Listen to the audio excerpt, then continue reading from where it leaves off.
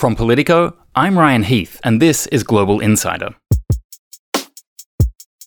By now, you know about the escalating tension between China and Taiwan.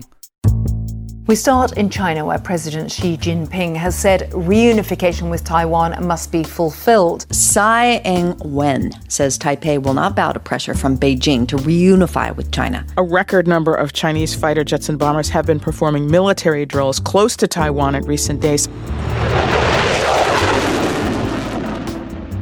President Xi Jinping insists the two countries must be reunified against Taiwan's will, putting Taiwan on a collision course with the superpower next door and putting its democracy on the line. Meanwhile, today's guest is working to strengthen that democracy, using tools that are driving other countries apart: digital technologies. This week, Global Insider takes you to Taipei and inside the mind of one of the most interesting and innovative leaders anywhere in the world, Audrey Tang, the digital minister of Taiwan. From child prodigy to Silicon Valley teenage programmer to transitioning genders as an adult, Audrey's story is nothing like most of the cabinet ministers you've come across before. And we'll discover what it's actually like to live and govern in the shadow of the Chinese Communist Party every single day. Did I mention Audrey's a Trekkie too? Long live and prosper, my friends. My first question is, I'd love you to give everyone listening a sense of what it's like to work in the leadership of a nation that is under this constant threat from a huge neighbor. Tell us, is it something you talk about with your colleagues every day? Is it something that just lurks in the background while you get on with the day-to-day job? What is the presence of China in how you govern? Well, it's within this larger mindset of being resilient against all sort of expected and unexpected natural or human-made disasters, right? So, for example, in Taiwan, we have to plan our buildings to be quite proof to earthquakes because we've got pretty large earthquakes and also typhoons that just one narrowly missed Taiwan but would have caused a lot of damage had it landed. And it's just part of our public infrastructure.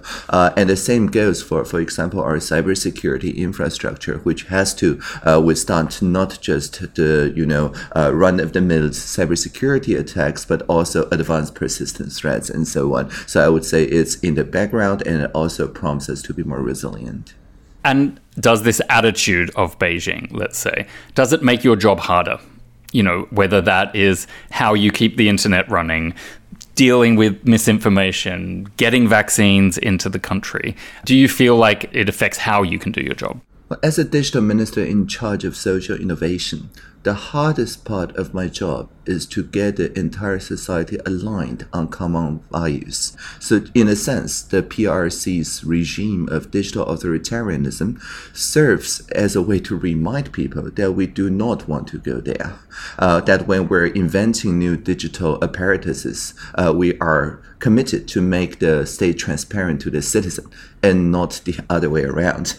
So in a sense, it did make my life and work easier because we do not have to convince each other that we do not go to the way of authoritarianism because there's a real counterpoint just very much nearby. So you've mentioned resilience, and we obviously have the kind of counterfact of China and its system. What would you say, sort of beyond that, are the critical factors for Taiwan securing its autonomy in the coming years? Yeah, I think there are two. One is that during the pandemic especially, we have developed this idea of Taiwan can help. Right? First, it's the mask dedication and donations to worldwide international humanitarian workers. We've already joined the COVAX, but as a recipient, but we're also looking to join as a donor and so on. So all these raise Taiwan's profile from, the bubble tea being the prime association or the semiconductor company, but to a global force of good that can do a lot of humanitarian contributions. So that's one. The other, I think, equally important is that on the digital realm, if you type in digitalminister.tw, this resolves into my website, regardless of where you are. Even if you are within the PRC regime, this .tw goes to where we are. And so in a sense, we're already autonomous just by the virtue of this domain name alone. And that's such an interesting way of thinking about it. And I don't mean to prophesize this, but even if you imagine the worst case scenario and the communist regime does somehow invade Taiwan, Taiwan will continue to exist in this digital realm, and that there are other spaces. And obviously that is not the goal, but they can never take that away from you because of the invention of those spaces. Well, this has been explored, I think, by Estonia, who have backed up the entire household registry along with other records, right, to friendly jurisdictions around the world in their digital embassies. And I think this is a useful metaphor to plan about things, but we're still looking to recover and build back better after earthquakes. Yeah, sometimes there are more basic things to deal with. I would love it if you could tell me what your dream internet looks like, and how does the spirit of open source inform that?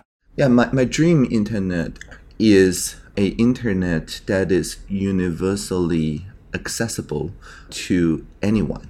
And I mean, not just people in this generation, but people in future generations. I mean, not just people who use the internet to consume information, but also people who use internet to make productions, including podcasts. And so that is to say, internet as a co-creative medium, and a medium that does not make discriminations regardless of your economic capabilities and so on. In Taiwan, we call this broadband as a human right. We call it digital competence in basic and lifelong educations. So we're already implementing, I guess, the dream configuration of internet within our jurisdiction. So the open source movement has forked off the original free software movement, but I think they still share a very important ethos, which is people who create things should not foreclose the potentials of the descendants of the next generations in the name of copyright or patents or quote-unquote intellectual property. And that means that, for example, whatever I'm saying now, I'm publishing as a transcript under Creative Commons 0, meaning it's public domain, no rights reserved. You don't have to wait for me to pass away for, 75 years or something in order to make those use of those texts. You can just start creating and co-creating using these as the materials. So I would say definitely my idea of internet as a co-creative medium is shaped by the free software and open source communities. That's such a fascinating tension of values or worldviews where, I connect things like the free software movement and that kind of slightly hippie, let's say. It's very, very hippie, extremely hippie. Yeah, and that was original Silicon Valley in some respects. How do you think that compares to China? And do you travel to China, for example? Mm-hmm. How do you observe the culture of technology there? By virtue of me working as digital minister.tw, I do not have the clearance to travel to the PRC regime physically in the flesh, but it doesn't prevent me from, of course, having a lot of conferences or lectures or so on online.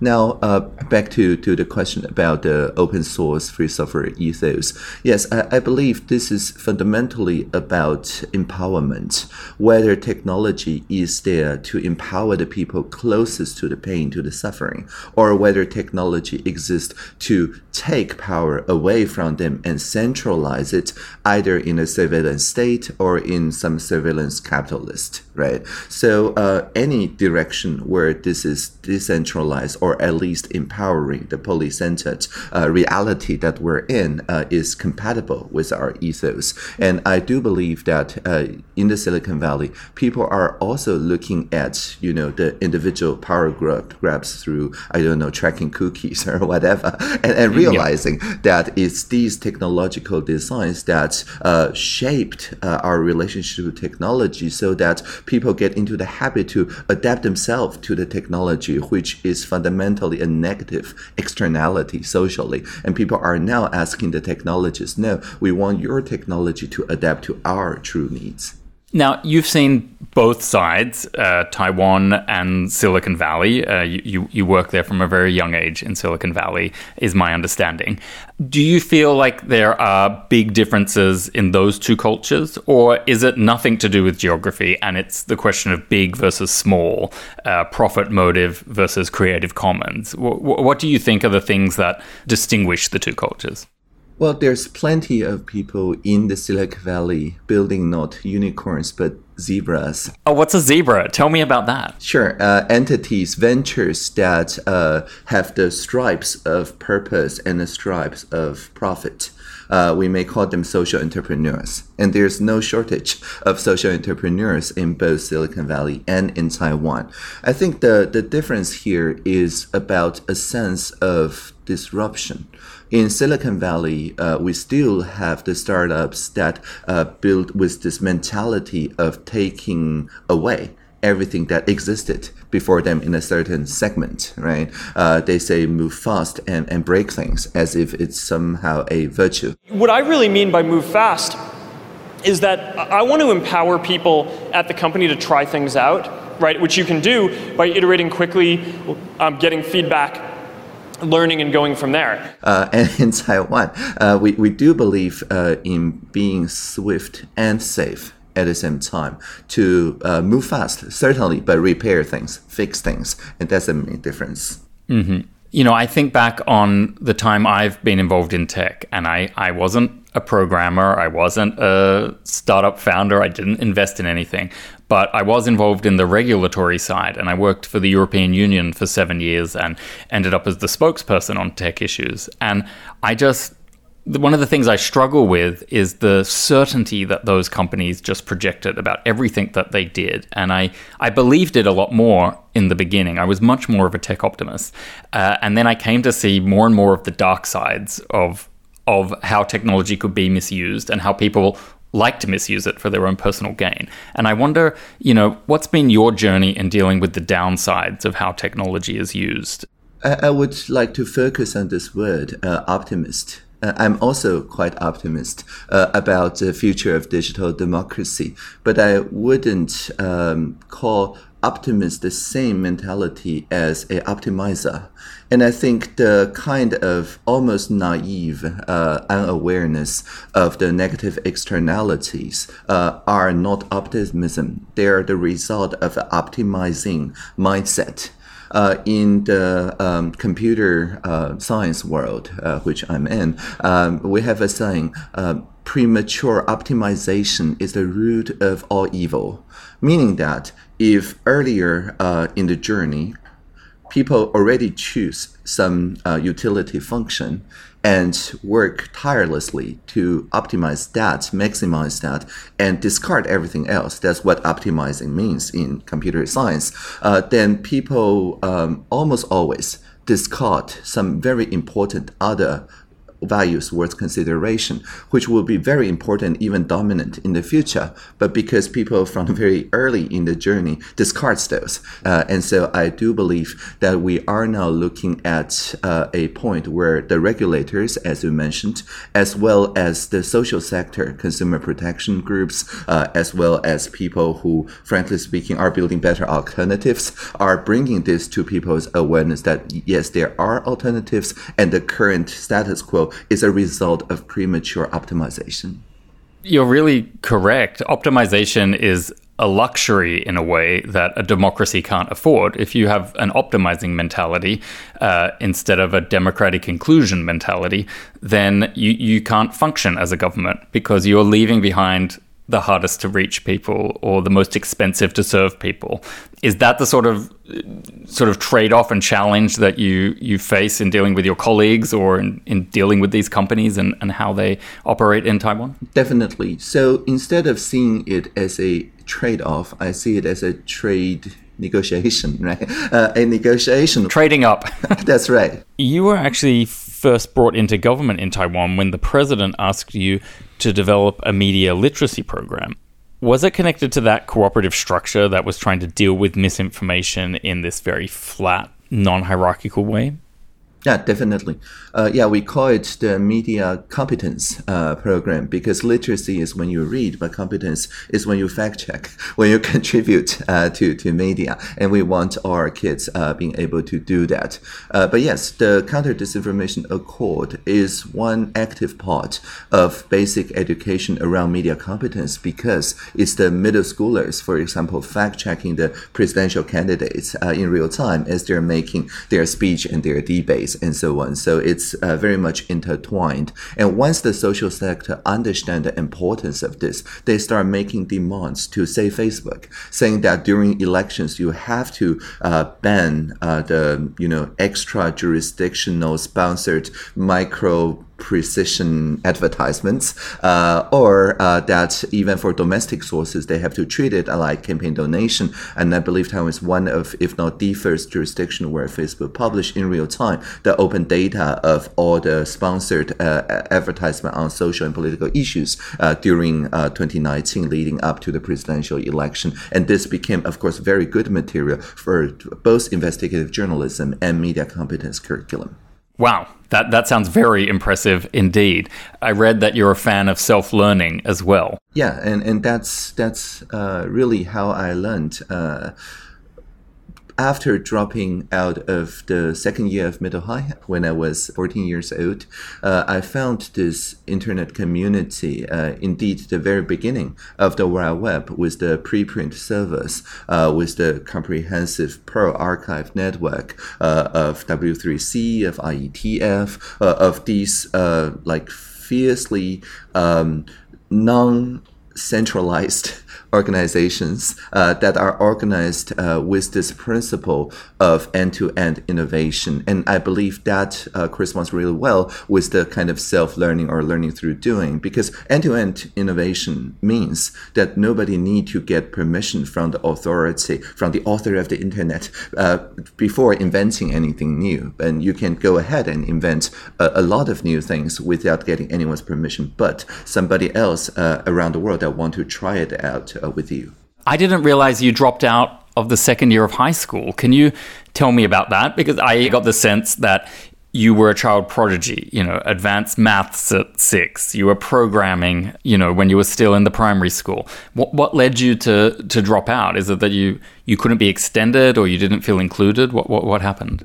So when I was 14, I participated in the National Science Fair, took the first place, get a guaranteed spot in a prestigious senior high, and so on and so forth. And then I discovered, as part of working on my science fair project, this community of co-creating, publishing people, right? So I took some printouts of my email exchanges with people on ARXIV, on Archive, the preprint server, to the principal, to the head of the school, saying, look, I can either, spend 8 hours a day in your school and 8 hours doing research, or I can spend 16 hours doing research because I'm really fascinated by this phenomena of swift trust, why people trust each other so easily and readily online, and also break up very easily. So I'm very interested in that. So what would you say? And the principal read through the emails and say, okay, so what can I do for you? And I'm like, well, you can free me from having to attend to school. It is compulsory education. I can't do much without your approval. And after thinking for a couple of minutes, she's like, okay, tomorrow you don't have to go to school anymore. That you must have been the first Taiwanese student to ever outsmart your principal in that way. That is a real encouragement, because I've got this whole tree of possible responses and badness and things like that in my mind. And she's just, okay, tomorrow you don't have to go to school anymore. I'm like, okay, what about the Compulsory Education Act? And she's like, I'll cover for you. So the point here is that it ingrained in my very young mind that career public servants are actually the most innovative people in the world if you can, talk with them and to them in a peer-to-peer fashion. That's fascinating. I wondered then, I guess I had two other personal questions about your journey, because then you went to Silicon Valley a couple of years after that, and that's a thing that a lot of people spend half of their career working towards. So what did that feel like to just cross oceans when you were still a teenager to do that sort of work? And then at the age of 24, you decided to transition to female, and more recently you've identified as non-binary, and it feels like such an extraordinary journey. And I wanted to hear about what that experience is and how you bring that to your work today. Mm-hmm. Yeah, rather than saying that I identify as a Taiwanese or identify as a Californian, I guess, or someone in the Silicon Valley, I would simply say that I have this experience and that experience. And similarly, instead of saying, oh, I identified as a boy or identify as a girl, I always say, I experienced my first puberty when I was 13 and another puberty when I was like 23, 24. So, and this is not just rhetorics. This is, I think, something quite deep, because when I say I identify with this and not that, it is quite exclusionary. It's basically telling people that I'm this part of humanity and not that part of humanity. But by saying I've done this puberty and I've got this experience, and the 10 years later I've got another set of experience, it's something that's very inclusive. No matter what kind of experience you had in your puberty, probably we can talk a little bit about it because we have something in common. We have something to share, right? So what I'm trying to say is that building upon common experiences has always been my attitude in facing these new experiences, so that it adds to my shared experience pool, but it doesn't really take me away from anything that I used to experience. Yeah, that's a beautiful way of seeing it. And it requires that people see you or the experience for everything that it is, instead of reducing it down to the label or a shortcut that's convenient for them. That's a binary thinking, right? So as a non-binary digital minister, I think some commentator said, isn't that an oxymoron?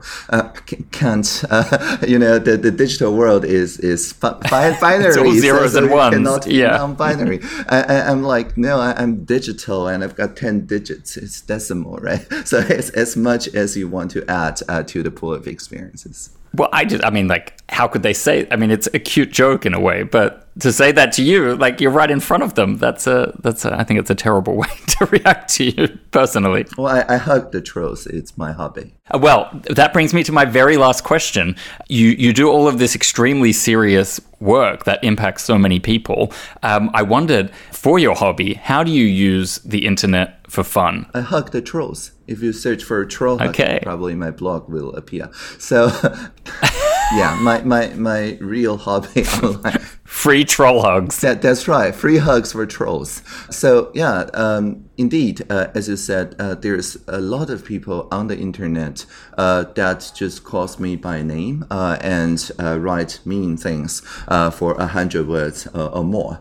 But if I can paraphrase or interpret just 5 words within that 100 into something that's constructive, something that by sharing their own experience, it actually results in innovation in policy or in the work that I do, then I ignore promptly the 95 words and thank them profusely for the 5 words and started a productive jamming session, if you will, on social media for those ideas. And so it's both pedagogical in the sense that people see that just by sharing authentic co-creating materials, they can engage with me very quickly. But also it's a good hobby because I make friends. There's a lot of trolls that become pretty good acquaintances and even visit me on the Social Innovation Lab. That's a really funny point, not a funny point in laugh out loud funny, but that really resonates with me because I often find that I will clash on Twitter in particular with somebody, and then they find that when we have a little bit more of a discussion that actually there is a lot of common ground, or that I'm nicer in person than I am online, which is true for most people. So I like that. It's an act of positive resistance. You're just working with whatever threads are there to build something. I'm very pleased to hear it. Definitely. Well, Minister Tang, thank you so much for joining us on Global Insider. Sure. It's just been a fascinating conversation. Yeah, definitely. I really enjoyed this conversation. First thing I do in the morning. Thank Thank you. Awesome. All right. Okay. Bye for now. Thank you, Audrey. Live long and prosper. Bye. Bye. Olivia Reingold produces this show. Our editor and executive producer of audio is Irene Noguchi, and Nirmal Malaikal is our fact-checker-in-chief. Thanks for crossing our T's and dotting our I's, Nirmal. I'm Ryan Heath. Subscribe to this podcast on Spotify, Apple Podcasts, Stitcher, or wherever you listen. We'll be back next Wednesday with another episode of Global Insider.